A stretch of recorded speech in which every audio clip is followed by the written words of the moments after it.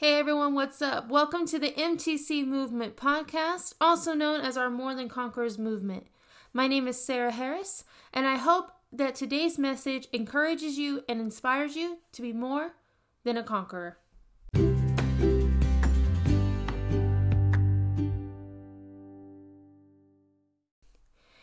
Welcome back to the MTC movement. We are so happy that you guys are back. We hope you had an amazing holiday and a happy new year.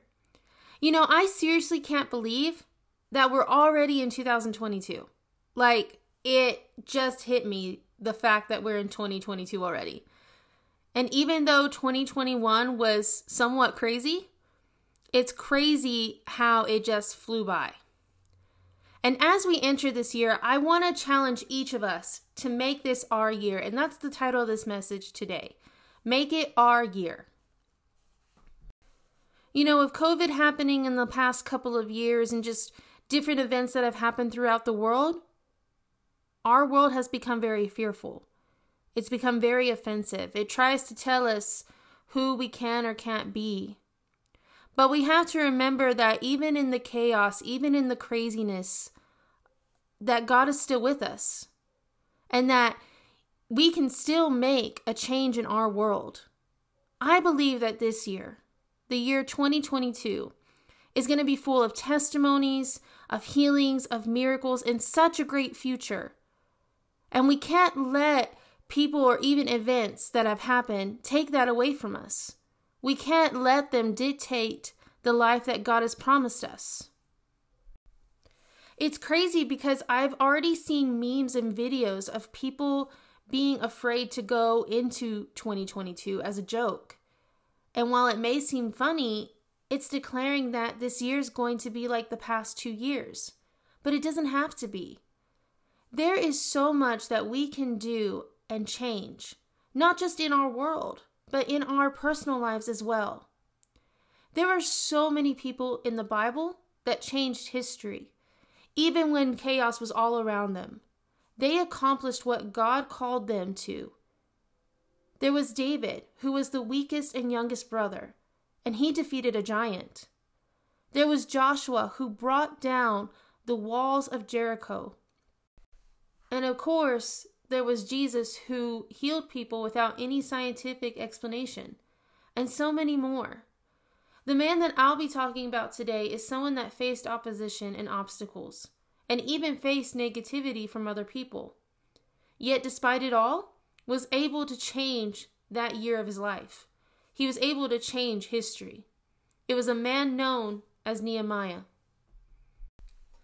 Nehemiah served as a high-ranking official to King Artaxerxes. I hope that's how you pronounce it. We're going to go with it. One day, Nehemiah received news, of course, that the exiles who already returned to Judah were in trouble and that the walls were in complete ruin. After praying about the situation, Nehemiah approached the king with his concerns. The king then graciously gave him permission to go to Jerusalem to serve as a governor and rebuild the walls. The night that he arrived, Nehemiah went out to look at all the damage that had taken place. And we're jumping in at Nehemiah chapter 2, 15 through 17 in the English Standard Version. Then I went up in the night by the valley and inspected the wall. And I turned back and entered by the valley gate, and so returned. And the officials did not know where I had gone or what I was doing. And I had not yet told the Jews, the priests, the nobles, the officials, and the rest who were to do the work. Then I said to them, "You see the trouble we are in, how Jerusalem lies in ruins, with its gates burned. Come, let us build the wall of Jerusalem, that we may no longer suffer derision." Now, this passage is really interesting because the word derision in the last verse there is defined as ridicule or mockery. We find out in the story that there are enemy camps surrounding that area. More than likely, they were antagonizing the exiles that had already returned. And these camps, we'll find out later, did not want these walls to be rebuilt. Nehemiah, honestly, could have left things alone, right? I mean, He was living the good life. He was a king's official. The exiles were moving back into the city. And even though the walls were broken down, they could still live there. But he made the choice to build the walls back up because it was the right thing to do, even when it seemed crazy. It was something that God called him to do. And because God called him to do it, and he knew what was right, he was able to make a change.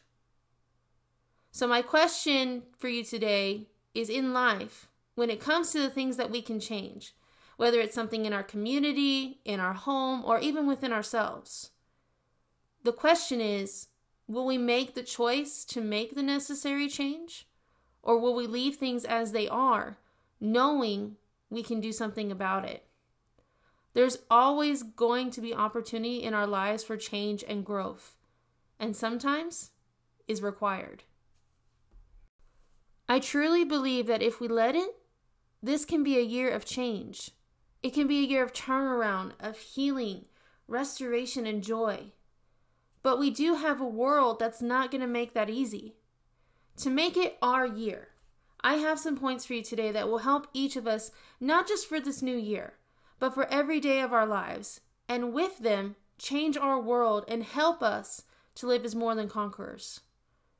The first thing I encourage you to do to make it your year is to descry the possibilities.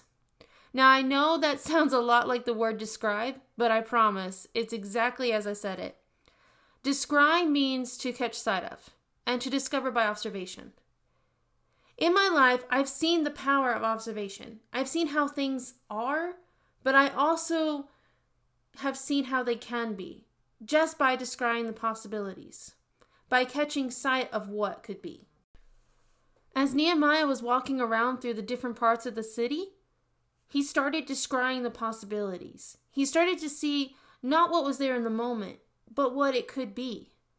He saw that by rebuilding the wall, it would bring hope back to the exiles, and even help bring a new covenant with God. Nehemiah saw beyond the rubble and saw what the wall could do for the future, for their community. And he couldn't leave it as the world labeled it. By Nehemiah descrying the possibilities, it gave him the confidence and the inspiration to rebuild. You know, when things happen in our lives, it's very easy to lose focus of the positive things. It's easy to lose sight of possibilities that are in our future. It's very easy to just get stuck in the rubble. But when we begin to describe the possibilities, when we begin to catch sight of not what we're going through, but what could be, it puts our focus in a different direction. You know, if I can be completely honest, this past year has not been the easiest. And I've had to do a lot of thinking, rethinking, and had to really spend a lot of time describing my possibilities, catching sight of what God could do in my life. And with that, it required me to experience a lot of change within me and around me. And as we know, change is not easy. Part of descrying our possibilities, part of catching sight of things for the future, is to face some change head on. There may be some changes we need to make to be able to catch sight of what could be. Maybe it's changing our thinking patterns. Maybe it's letting go of people who keep us in our past. Maybe it's forgiving someone, or getting into the Word of God more, or getting to the gym. Whatever the case may be, as we make any necessary changes, we're able to see more and more possibilities. Nehemiah was able to make necessary changes in his life and within his community because of how the wall could be. And as you go into this year, I encourage you, don't focus on the mess that surrounds you. Focus on what could be and what God can do this year for you. The second thing I encourage you to do this year to make it your year is defy the odds. If you read the story of Nehemiah, you'll see that for the people of Jerusalem, rebuilding the wall was definitely not an easy task. Not only were they physically tired and they were worn out, but they had enemies coming from those other camps trying to stop them from building this wall, speaking negative words and even threats over them. Nehemiah, however, wasn't going to let that stand in the way. He did something about it. Nehemiah chapter 4, verses 14 through 16 in the English Standard Version.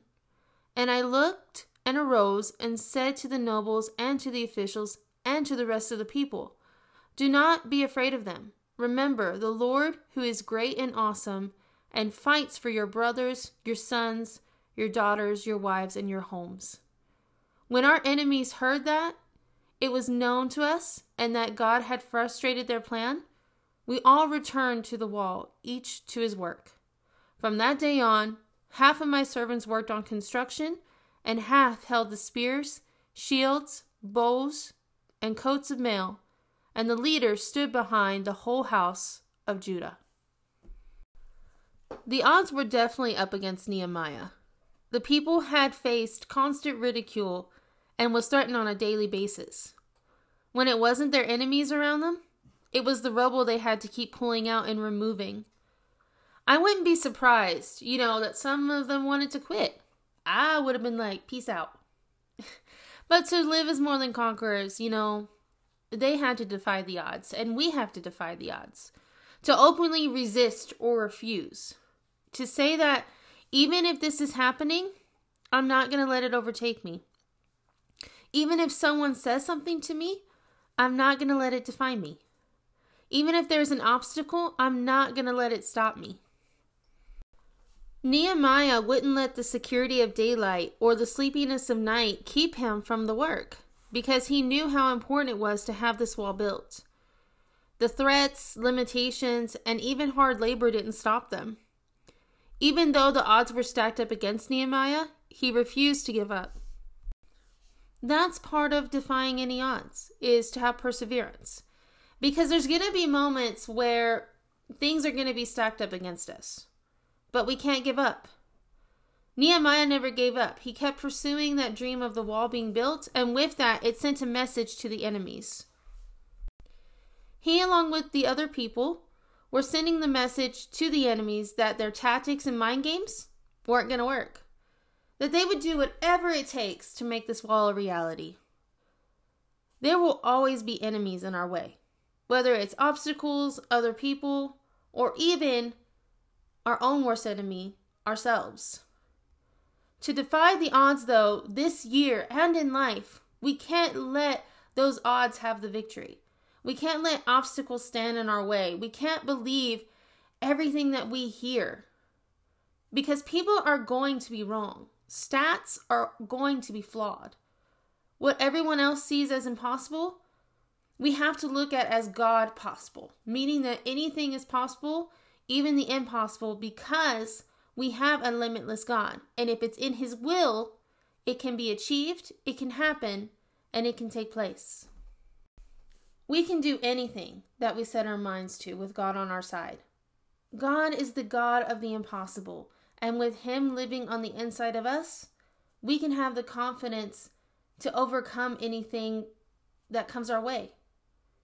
Nehemiah could have just avoided everything when those odds were stacked up against him. He could have just been like, yo, I'm out, I can't do it, and just walked away. Yet he chose to stay and to persevere. He chose to keep going despite the difficulty. And because of that, he was able to defy the odds. He was able to help turn an impossible situation into a God miracle. I have seen countless miracles and testimonies in my life, and they all had one thing in common. That was they defied the odds. Something that looked impossible became possible. And I'll never forget mine. When I was in college, I was having so much trouble with my knee because I had dislocated it a few years before. But the issue with it was it would randomly just pop in and out, whether I was just walking or even going down a simple flight of stairs. And I couldn't do all that I needed to do because of it. It was limiting me from what God had called me to do. It was an obstacle in my life. One morning, my classmates and I were in our daily prayer session, and one of my leaders asked me to come into the middle of the room. See, he knew that I had trouble with my knee and that it was bringing a lot of pain and I couldn't do all that I needed to do. He asked my classmates to gather around and lay hands on me, and we began to pray for a physical healing that the doctors said was not possible. And during that prayer, something happened. And I'm not saying this to scare you guys. I'm not saying it to be weird or whatever. This is just a reality that happened. This is a testimony. I felt a shift in my knee. And I'm not going to lie to you. For a brief moment, it burned. And I thought it was getting worse. But within that same moment, the burning sensation turned to a relief. It was like my knee had never got dislocated to begin with. And I've never been the same since. God helped me to defy the odds with that promise of healing. There are some things in life that we cannot conquer on our own, and we're not meant to do it alone. But God will always give us the resources and the supernatural strength to conquer any obstacles that come our way, to defy any odds that come against us. But it's more than just believing that promise and believing that it's God possible. It's taking that leap of faith. You know, faith is defined as complete trust or confidence in someone or something.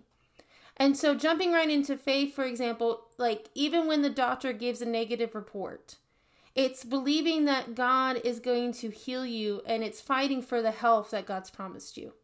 Even when rejection comes, it's the decision to keep going because we know that God has something better for us. It's in those moments that people tell us we can't do something, we show them that we can. I encourage you, just jump right into those moments of faith when the odds seem to be against you, and don't give up. And when you combine perseverance with faith, you'd be amazed at what you can overcome. The third thing I want to encourage you to make this your year is to dare to hope. Now, if you guys have ever played Truth or Dare, you know that in this game, there's really only two options.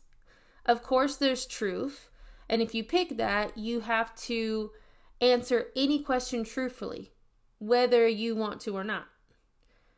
Then there's the other side, where if you pick dare, no matter what they say, you have to do it. It was definitely a silly game as a kid. But to dare is to have courage to do something. And to hope is defined as a feeling of expectation and desire for certain things to happen. So when we put those two together, we must have the courage to have positive expectation for things in our lives. We must have the courage to believe for positive things, even when disappointments arise. Hebrews 6:18-20 in the Message translation. We who have run for our very lives to God have every reason to grab the promised hope with both hands and never let go. It's an unbreakable spiritual lifeline, reaching past all appearances, right to the very presence of God, where Jesus, running on ahead of us, has taken up his permanent post as high priest for us.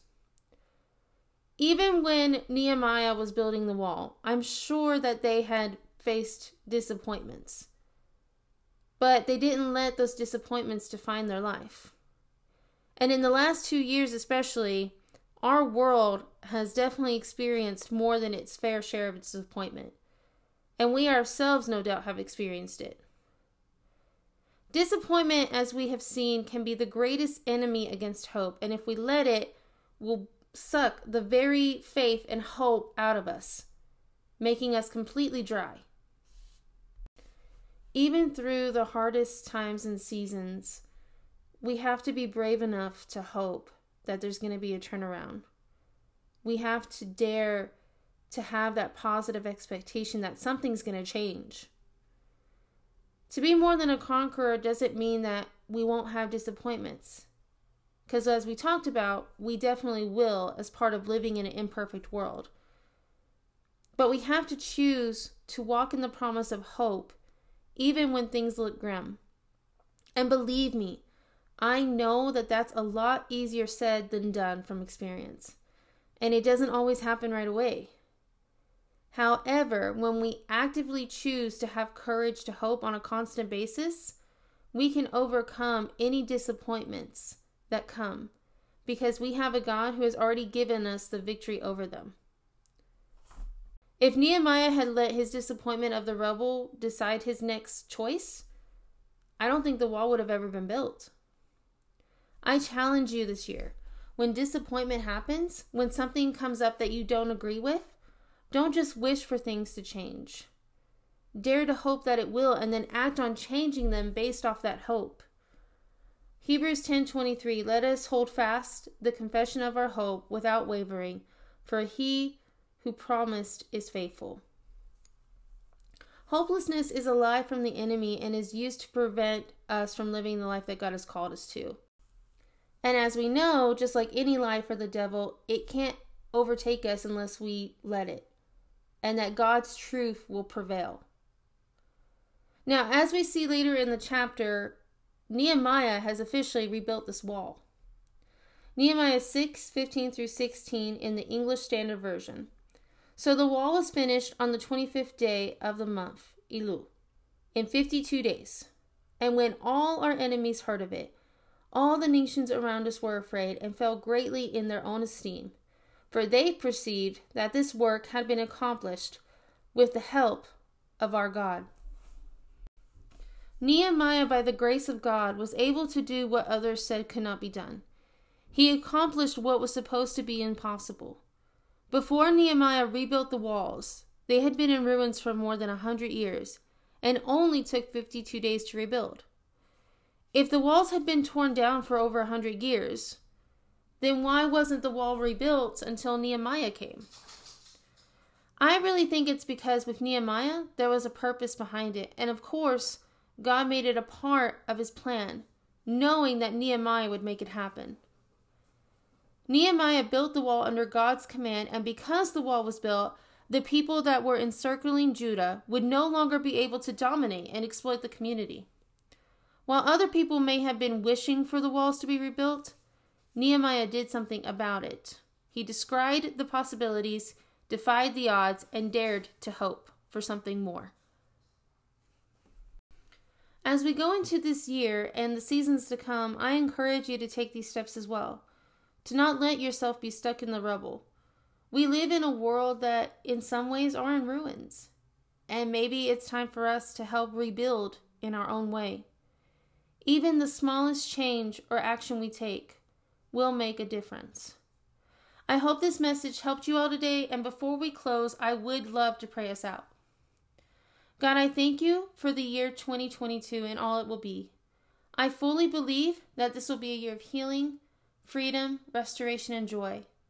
I pray for every person listening to this podcast that you provide the things they need this year. I pray for peace and health over their families. I pray for wisdom and guidance within their homes. And I thank you that your presence is with us wherever we go, and for the many blessings, miracles, and testimonies that are going to come from this year.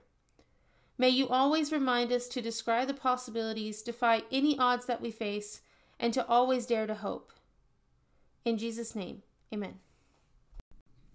Thank you again for tuning in today. If you have any questions or like specific prayer, you can always reach me on the MTC Movement Instagram page. And if you enjoyed today's message, do me a favor. Go ahead and subscribe to the podcast. We love having you. The MTC Movement is available on Anchor, Spotify, and Apple. And again, you can always follow the MTC Movement Instagram page for updates and announcements. Have a blessed week, and remember that you are more than a conqueror.